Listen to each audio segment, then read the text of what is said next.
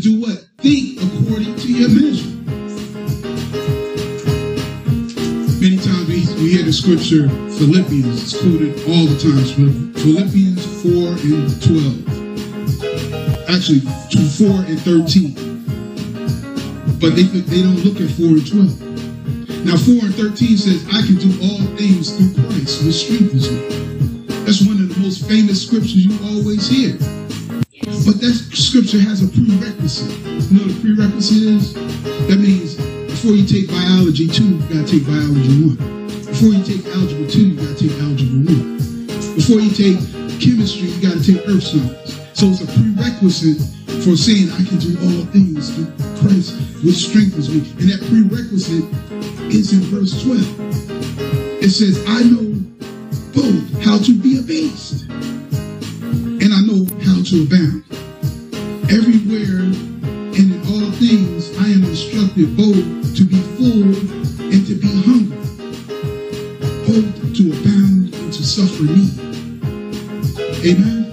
That's the prerequisite. But some people quote that scripture, I can do all things through Christ that strengthens me, but they can't be abased. They can't be humble. You can't do all things through Christ who strengthens you when you can't humble yourself. You do all things through you who strengthens you if you're not humble. Amen? Because only those people can do things, everything through Christ, if they can humble themselves. Amen? And do what Paul said, what? Do not think more highly than you ought to think of yourself, but think sober. Get rid of those little Napoleons in the church. We got a lot of little Napoleons, little people who compensate for their little small things that they have and trying to be a big I. And say, you a small you, but you out of order. Think according to the measure of faith that you have been dealt.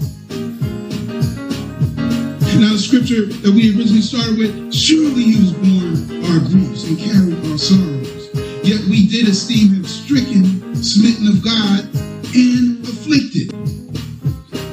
He, Jesus, was wounded for our transgressions. He, Jesus, was bruised for our iniquities. The chastisement of our peace was upon him, and with his stripes we are healed.